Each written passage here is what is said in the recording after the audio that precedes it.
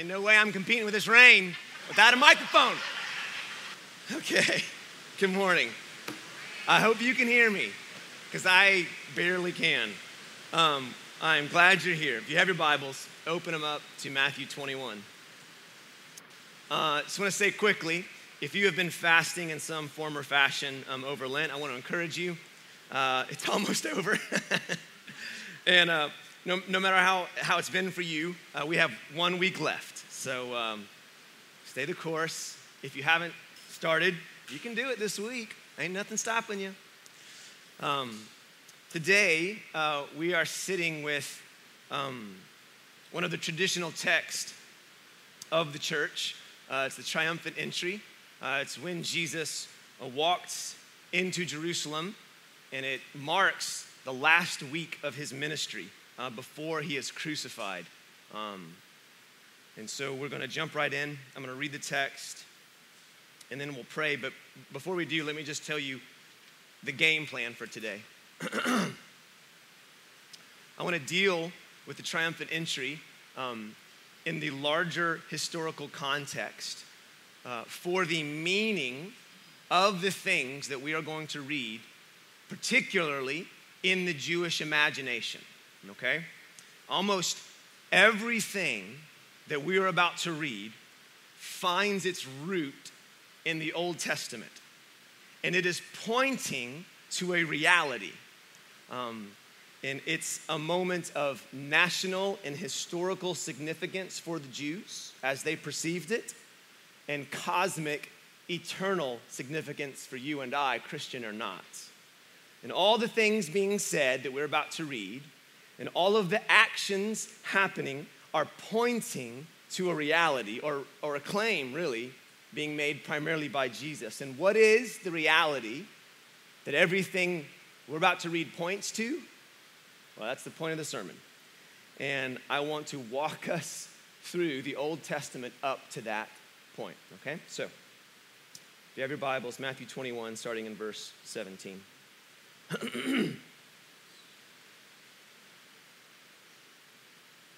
Now, when they drew near to Jerusalem and came to Bethphage, to the Mount of Olives, then Jesus sent 2 disciples, saying to them, "Go into the village in front of you, and immediately you will find a donkey tied and a colt with her.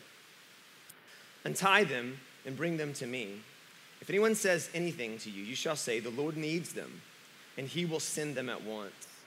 This took place to fulfill what was spoken by the prophet, saying, "Say to the daughter of Zion, behold, your king is coming to you, humble and mounted on a donkey, on a colt, the foal of a beast of burden." The disciples went and did as Jesus had directed them. They brought the donkey and the colt and put on them their cloaks, and he sat on them.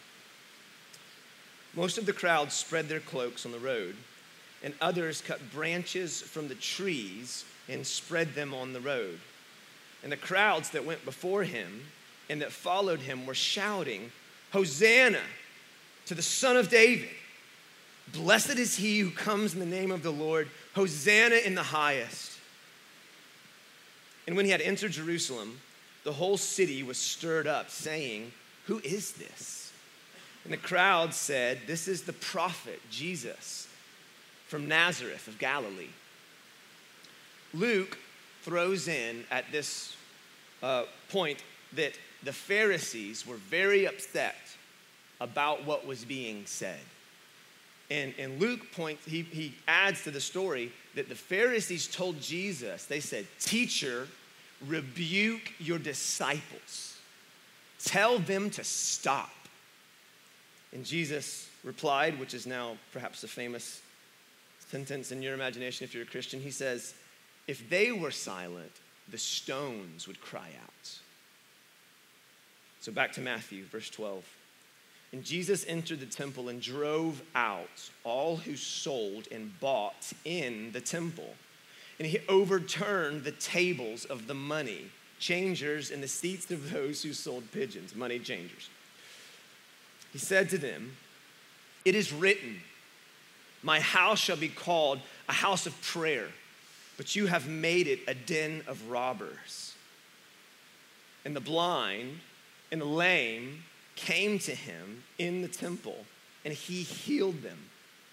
But when the chief priests and the scribes, this is fantastic language, when the chief priests and scribes saw the wonderful things that he did, and the children crying out in the temple, here's this phrase again, Hosanna to the Son of David, they were indignant. And they said to him, do you hear what they are saying? And Jesus said to them, yes. Have you never read, which first of all, don't ever say, have you never read bro's memorized, right? Of course they've read it. And yet, had they? Right? Have you never read, out of the mouth of infants and nursing babies, you have prepared praise. And leaving them, he went out of the city to Bethany and lodged there. Let's pray. Let's pray that my voice holds out. Jesus, thank you that we can come to a moment in history that actually happened. This is not fairy tales that we're reading. This is historical occurrences that we look back to and wonder at. Lord, I pray that you would give us wisdom and help us understand what's happening in this text, Jesus.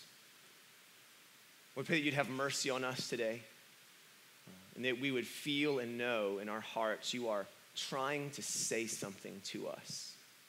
Lord, give us ears that hear. Father, would you please save us from the fate of reading but not reading, of hearing but not hearing, seeing but not seeing. Have mercy, Jesus. In your name we pray these things. Amen. So the scene starts with an almost comical move on the part of Jesus. He says, go into the city. As soon as you walk in, there's going to be 2 donkeys. Now, I didn't grow up on a farm, but apparently a colt refers to a boy donkey. Anyone else know that? I didn't know that. I was like, I thought that was a horse. Well, it is. It can be a baby horse a boy horse or a boy donkey. And a foal means it's a baby. So they throw their jackets on the one, so there's 2. They throw their jackets on the one, and Jesus rides the other. And he's riding a donkey, and Scripture is going to tell us which one he's riding, but it's not just a donkey, it's a baby donkey. So I don't know if you've ever seen anyone riding a baby donkey, but I looked it up, and it's pretty funny looking. They're like eye level with you. Like they're not raised up at all. Like maybe even, it's like a big massive dude on a tiny circus bike or something, People would have looked at this and probably thought, this is silly looking. Something's wrong here. And it's ironic because almost 100 years earlier, there was a similar scene in Jerusalem. People celebrated, about 100 years earlier than this event, people celebrated in Jerusalem when another person rode into the city, presumably on a horse. He was a victorious military and spiritual leader. And they took palm branches from the trees and waved them and put them down. And they were welcoming Judah Maccabee of the Maccabean revolt. So I don't know, this is new for me, right? But the Jews had been occupied by, I'm not going to say it wrong, Seleucid army. They were basically a Syrian Hellenistic army that had occupied Jerusalem for years and years and years. And Judah, they had outlawed Judaism. They had outlawed Jewish practice. And it's pretty, if you look it up, man, it's gross. It's gross. It's grotesque, the things they did to outlaw. They set up an altar in the temple and sacrificed pigs on it. Just one example of what this empire did to shame and refuse the Jewish people practice of their religion, right? And it gets way worse than that. But Judah Maccabee rises up. Actually, his father did first, and his son finished it off.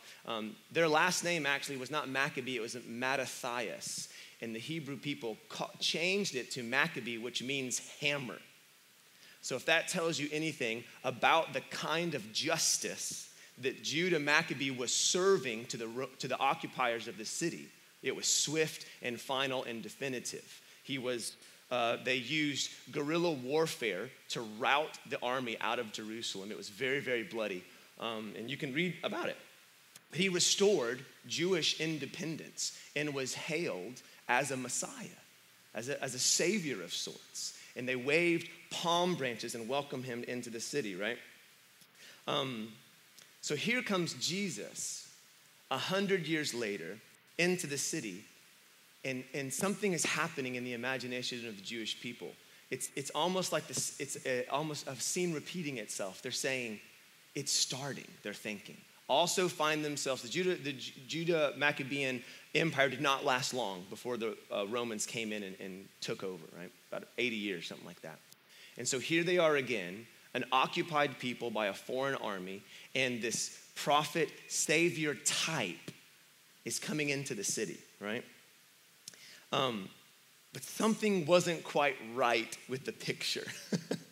This prophet savior figure coming in is not on a valiant horse stallion that shakes the ground when it approaches and strikes fear into the eyes of the infantry. He's not on a beast of prowess. He's on a beast of burden.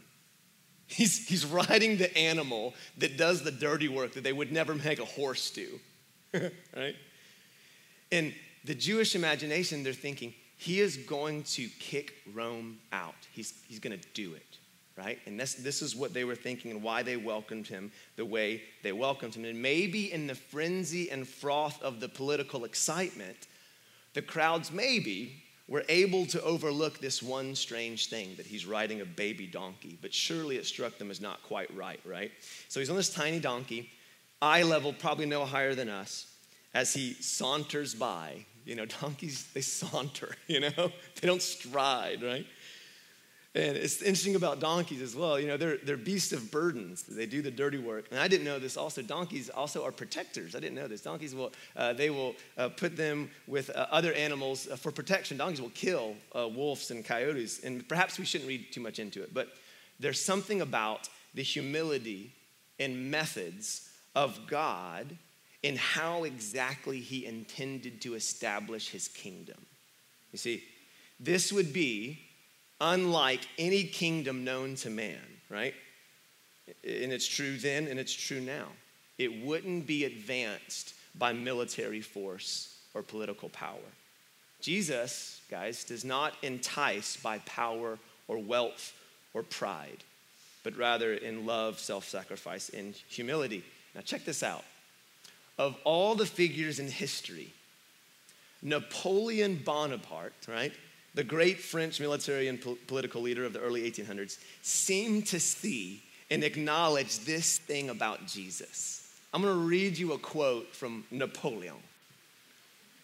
He said this: "I know men, and I can tell you that Jesus Christ was not a man. Superficial minds see a resemblance between Christ and the founders of empires, the gods of other religions." He says that resemblance does not exist. He says, "Alexander, Caesar, Charlemagne, and myself have founded empires. But on what did we rest the creation of our genius? Upon force. Jesus Christ alone founded his empire upon love. And at this hour, millions of men would die for him. It was not a day or a battle which achieved the triumph of the Christian religion in the world at large." Now he's talking. "No, it was a long war, a contest of 3 centuries, began by the apostles, then continued by the flood of Christian generations. In this war, all the kings and potentates of the earth were on one side, and on the other, I see no army, but a mysterious force. His gospel, his apparition, his empire, his march across the ages and the realms, everything is for me a prodigy, a mystery insoluble, which plunges me into a reverie from which I cannot escape, a mystery which is before my eyes, there a mystery which I can neither deny nor explain."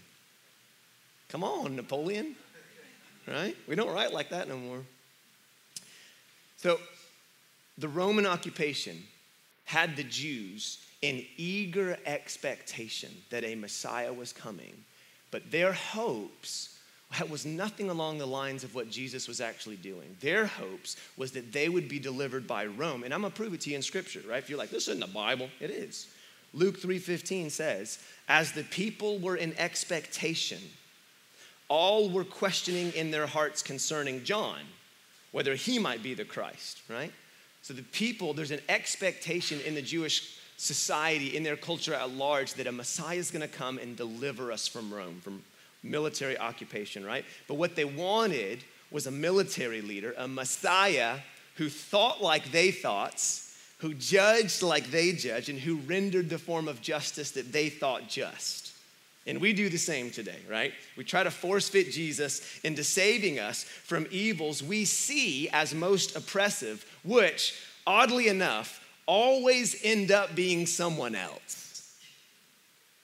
We very rarely see the freedom Jesus came to give us as freedom from our own oppression of our own sin, but most often try to project that on some form in society, some political structure, some educational structure, right? Can I just say to you, no one has enslaved or oppressed you to the degree of which your own sins have enslaved and oppressed you. And no amount of external issue, whatever it may be, will ever be as oppressive and enslaving as that of sin. The thing about being a slave to sin is it's us who have given the keys away. So, written some 600 odd years before this event, y'all, is this cryptic messianic prophecy that had to confound the Jewish people for years and years and years. And it comes out of Zechariah. And it says this: rejoice greatly, daughter of Zion. The disciples realized this as they were writing the Gospels. Rejoice greatly, daughter of Zion. Shout in triumph, O daughter of Jerusalem. Behold, your king is coming to you. 600 years before this is written. He is righteous and endowed with salvation, humble and mounted on a donkey, even a colt, the foal of a donkey, a baby donkey. Jesus knew exactly what he was doing, y'all. In fact, this move by Jesus is reflective of a clear shift in Jesus' ministry. Stay with me. If you read the Gospels closely, what you're gonna notice is the first half of Jesus' ministry, he's telling people to shut up about it. Have you ever noticed this and thought it was really strange? Like, for example, Luke 5:14, he heals a leper and he says, now don't tell anyone. Go on, right? Matthew 8:4, Luke 8:56, all are examples of Jesus doing something and say, shh, don't tell anybody. In fact, in Matthew 16:20, he tells his disciples, strictly is the word, tell no one I am the Messiah. And you're reading this thing at Jesus. What are you doing? Aren't we trying to start a religion, right? I mean, this is like all the PR people in the room, which like everyone is because of Instagram now, right? We're like, dude, we could have insted this, right? We could have healed it. We could have got that on the social. Everyone would have known. Let's get this thing rolling. Let's get this going, you know? We missed an opportunity, right? But Jesus knew exactly what he was doing because he knew that the more people who realized who he really was, that his time would be limited. There was one inevitable outcome that Jesus knew would happen when more people knew what was going on. And we see this in Matthew 16:20 verses 21. He says, he gave the disciples strict orders that they were to tell no one that he was the Christ. Something else happens here. He says, from that time, Jesus began to point out to his disciples that it was necessary for him to go to Jerusalem and to suffer many things from the elders, chief priests and scribes, and to be killed and raised again on the third day. So those two things were connected, right? The visibility of his ministry and him dying. He knew that. So for the first half, he's like, I got stuff to do, y'all. I got things to say. So shh. And then something remarkable happens in his ministry, right? And in fact, in several places, he says, my time has not yet come, when people start saying that kind of stuff. And then in Matthew, so anyway, we'll go on. And then in Matthew 17, verses 22, Jesus said, something happens. He says, the Son of Man's about to be delivered into the hands of men. In Luke 9:51, he says, when the day drew near for him to be taken up, he set his face to Jerusalem. He was determined, fixed his face. He resolved. So something happens, and Jesus knows it's time. He fixes his face towards Jerusalem. And as if his ministry wasn't confrontational already, right? As if he wasn't already stirring up stuff, he ratchets up the pressure. He pushes the issue, especially in the book of Matthew, which we'll see in a second. So the people are shouting something. In fact, the whole scene is so disruptive, it says the whole city, Jerusalem, is stirred up. But it's what the people are shouting that sets off the religious leaders. It seems to be exactly what they're saying that prompts the religious leaders to say, this is going too far. You need to tell them to shh, right? Why? Why were the religious leaders upset about what was being said? Well, there's two options we have, two possibilities, I would say, right? First is this. It could be the religious leaders said, listen, Rome is watching right now. And if you guys keep this up, they're going to squash us, because if they sense any kind of rebellion, it will not go well with us. So you better shh. That's possible. It could be the volume of that, but it becomes clear that it was not the volume of the crowd. It was specifically what they were saying, right? So if you remember in Acts 19, something similar happens. The clerk stands up and says, if we keep this up, Rome's going to squash us. We're going to be in trouble of rebellion, so y'all better same kind of reasoning happens. So it could be that. It seems, however, that it's the content of what they're saying. The crowds are quoting a psalm, but they're adding something that's not in the psalm, okay? At the top of their lungs, it says, the word is krazo, which means like crazy, right? They're just screaming it, shrieking it at the top of their lungs, saying, Hosanna. Hosanna means save us now. Do it. That's what Hosanna, do it. Save us right now.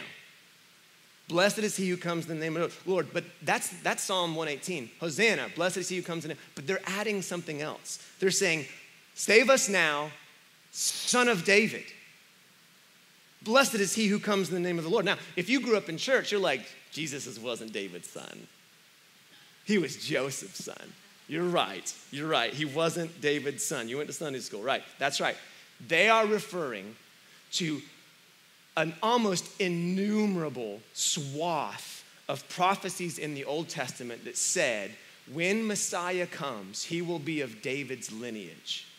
Over and over and over in the Old Testament, you're going to see this prophecy. It's just, there's so many. 2 Samuel 7, Isaiah 11:1, Jeremiah 23, just to scratch the surface. They knew that whoever would come to redeem them, to save them, remember, they're thinking from Rome, would be a son of David, from the line of David. They are declaring something by calling him this.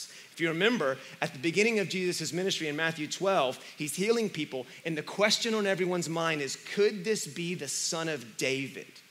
See, they're not calling into question whether he was Joseph's son or David's son, right? Because remember, the timing of the pregnancy was a little weird anyway. They're all like, I don't know, get him in there. That's not what they're doing, right? They're saying, is this guy the Messiah? That's the weight of that phrase, son of David. So when anyone ever calls Jesus son of David, they're making a declaration. They're saying, you are the one. Heal me. You're going to see that in the New Testament. You're going to see that in the Gospels. Someone who wants to be healed is going to say, Son of David, have mercy on me. He's declaring something. It's a faith statement. They're saying, you're the one. You're the Messiah. You're the guy all the prophecies are about. Save us now. Do it. Kick the Romans out. So that's exactly what they're saying. And the leaders say, you need to rebuke them, which Jesus says, if they don't declare it, the rocks will cry out. So hold on, let's think about this. So before, when someone said, you're the Christ, he said, shh, shh, shh, shh. And now when someone says it, and the Pharisees say, hey, you need to be shushing them, he says, if they don't say it, creation will say it. We talk about gutsy, man.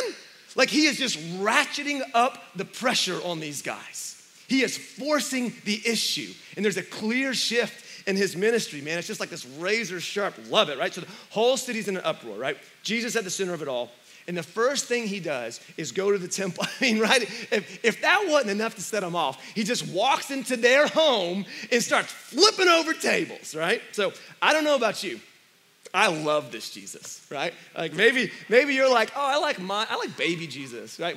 Meek and mild, and I'm like, no, I'm like Jesus, like veins ripping out of it, just flipping over stuff, Like that's the kind of Jesus, I kind of want to be that Jesus sometimes, right? He's like a rock star Jesus, right? Superhero, purging the, whatever. I see him doing this. I see like veins popping out of his forehead and his arms and stuff like that, right? I mean, Jesus comes in and just sticks it to the man, right? Like what red-blooded American doesn't love this Jesus, And I love church, right? I love church. I'm good with church. I'm gonna say this though. I have had times in my life where I wanted to walk into church and flip over a table. Amen. Okay, you know what I'm talking about, right? I've had seasons in my heart and life where I'm like, the whole thing is broken, right?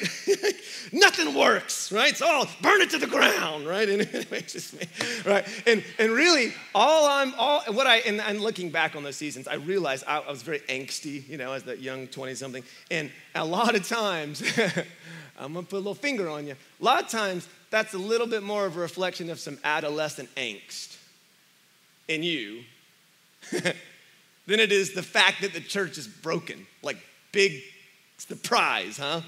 That just like boggled your mind. The church is broken. What's the church made of, yo? It's made of people. You ain't broken. I ain't broken. If you find some brokenness, you're gonna come on, flip over a table because you're not perfect, right? Let me say this to you. A lot of us get in a bad way when we take on this role of authority over the church. Look at me. You ain't Jesus. All right? And as much as I want to give full vent to my frustrations, which are often, like I said, adolescent frustrations that are really reflective of my lack of patience and vanity and naivety than it is God's righteousness, right? You are called to extend the mercy of God, not the wrath of God. If you take on that role, you're going to get in a bad way. You listen to me? You're going to get in a bad way if you take on that role. Jesus, look at me, I'm not done talking to you. Jesus is the only one qualified to step into his house and flip over tables. And to do it in an unbiased, righteous way, not you. You know the only place that you have authority to flip over tables? In your own heart. That's where you have authority to flip over tables. But everyone seems to think everything's fine there. So I'm gonna find somewhere else I can flip over some tables, huh? All right, the evil's out there, right? It's in the church, it's in the Christians. I'm gonna go flip over tables there. Okay, let's get back to the notes. Jesus says to them, my house is a house of prayer, and you've made it a den of thieves. He is quoting, how about this? Isaiah 56. If you look at Isaiah 56, do you know what the heading over the chapter, at least in the ESV is? The heading of the chapter over Isaiah 56 is salvation to foreigners. And the extent of that quote is, my house shall be called a house of prayer for all peoples. So first of all, Jesus is saying, you've turned God into a means of profit. That's the den of robbers. And then secondly, you have not invited outsiders in. So what's interesting to me, after this event, where Jesus flips over tables, they confront him, obviously. Come in my house, flip over tables, right? Basically say to him, who do you think you are? Don't even answer the question, really. He starts telling them parables, which we didn't read. One of the parables that he tells in this event is the parables of the tenants and the vineyard. And it says in 45 that and if you're not familiar with that, go read it. Because it says in 45, the Pharisees knew he was speaking the parable against them. And at the end, he says in 21:42, have you never read, again, slap in the face, the stone that the builders rejected has become the cornerstone. This was the Lord's doing, and it was marvelous in our eyes. It's so interesting, y'all. The Bible's ridiculous. He's quoting the exact same psalm that they were shouting earlier. That's from Psalm 118. As if to affirm their claims. Let me read you the entire section of Psalm 18 that's quoted in this whole scene. The stone the builders rejected has become the cornerstone. This is Psalm 18, 22 to 26. This is the Lord's doing. It is marvelous in our eyes. This is the day that the Lord has made. Let us rejoice and be glad in this. And here it is. Save us, O Lord. That's Hosanna. Save us, we pray. Give us success. Blessed is he who comes in the name of the Lord. We bless you from the house of David. So where before we see Jesus saying, hey, don't tell anyone, now he's openly pushing the issue. Jesus is making his claims abundantly clear. I am the Messiah, right? They're right? I am the one riding on a baby donkey. I am the one endowed with salvation. I am the son of David. Not only that, I'm the cornerstone. Not only that, I'm the cornerstone that you're rejecting. It's just super clear why they killed the dude. It's abundantly clear, right? So, if you still have doubts about what I'm saying, about what he's doing, how he's turning up the heat, how he's forcing the issue, just read the rest of Matthew, okay? In Matthew 23 is the chapter just full of warm and fuzzies, okay, to the religious leaders. Let me just give you a taste of what Jesus says to the religious leaders in Matthew 23. Woe to you, scribes and Pharisees, hypocrites. Which, oddly enough, Jesus made that term. You know that? He came up with that. It means actor. It means it now has religious connotations because Jesus used the word actor to religious people. He said, you're an actor on a stage, bro. For you shut the kingdom of heaven in people's face, and you don't enter, and you don't let other people go in. 15, he says, woe to you. He says it again. He says, you guys travel across land and sea to make a single convert. And when he becomes a convert, you make him twice as much as hell as you. What? It's crazy, man. Let me give you some more. He calls them blind guides. He says, you strain out a gnat and swallow a camel. He says, you clean the outside of the cup, but inside you're full of greed and self-indulgence. Woe to you. He says, you're like a whitewashed tomb. It's like, he's just unloading on these guys. You're outwardly beautiful, but inwardly you are full of dead people's bones and all uncleanliness. So you also outwardly appear righteous, but within you are full of hypocrisy and lawlessness. And then he just drops this bomb, all right? 30 and 32, he says this. You say, if we had lived in the days of our fathers, we would not have taken part in them with shedding the blood of the prophets. So he says this. Thus, you witness against yourself that you are the sons of those who murdered the prophets. And then I just imagine he looks him right in the eye and says, fill up then the measure of your fathers. You know what he's saying? Kill me. I'm here. Gutsy, man. You can't read this stuff without being like, what? These dudes are like the mafia of the first century, right? And he looks at him in the eyes and says, fill up the measure of your fathers. I'm here, right? He brings them and he brings us to the same confrontational and cosmically unavoidable decision when it comes to who Jesus is. He's forcing the issue. He brings it to a head. All of this, the donkey, the crowds, the parables, Jesus' whole ministry really confronts you and me with a choice in which Jesus says to you personally, and this is what Tim Keller says, either you crown me king or you crucify me. That is exactly what he's doing in Jerusalem. You crown me or you crucify me. That's it. And that's what we get to decide today too. There's no middle ground with the Son of God. Either he is king of the universe or insane or a liar or a charlatan. But what he's not is your little life coach. He's not here to give you advice. He says, crown me or crucify me. As one writer puts it, I don't do this intentionally. I saw you smiling. I was like, he knows. I don't do this intentionally, guys, all right? But he just has a way. C.S. Lewis says this.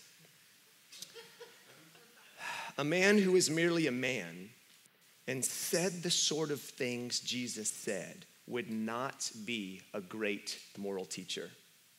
He would either be a lunatic on the level of with the man who says he is a poached egg, or else he would be the devil of hell.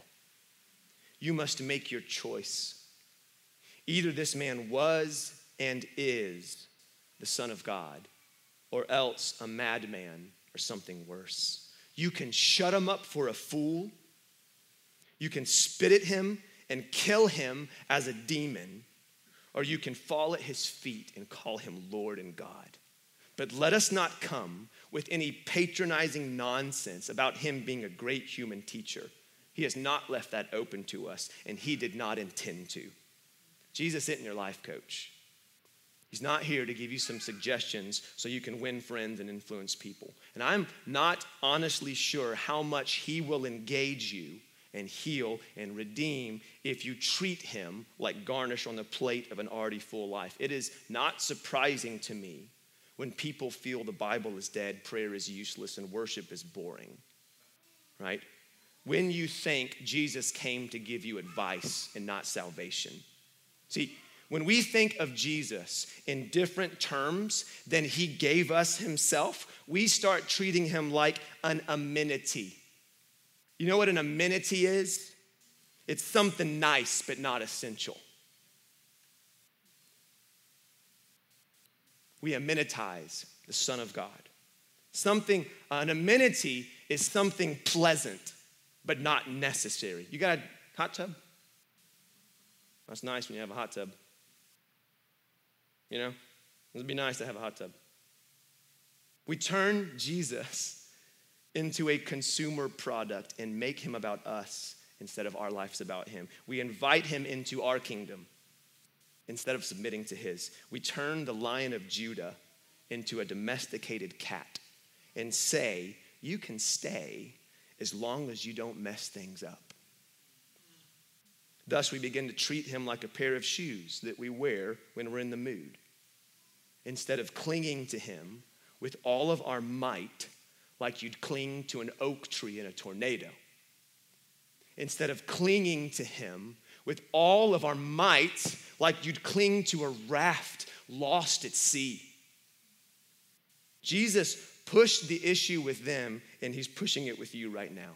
You have two options. You either crown him king or you crucify him. And whether or not you want to admit it, we make this decision every day with our actions, thoughts, and behavior. Yes, there is a process. Yes, there is a journey. But in the end, you will do one of two things. You will either crown him or crucify him. And the reality is, what the Bible tells us is all of us have participated in his crucifixion.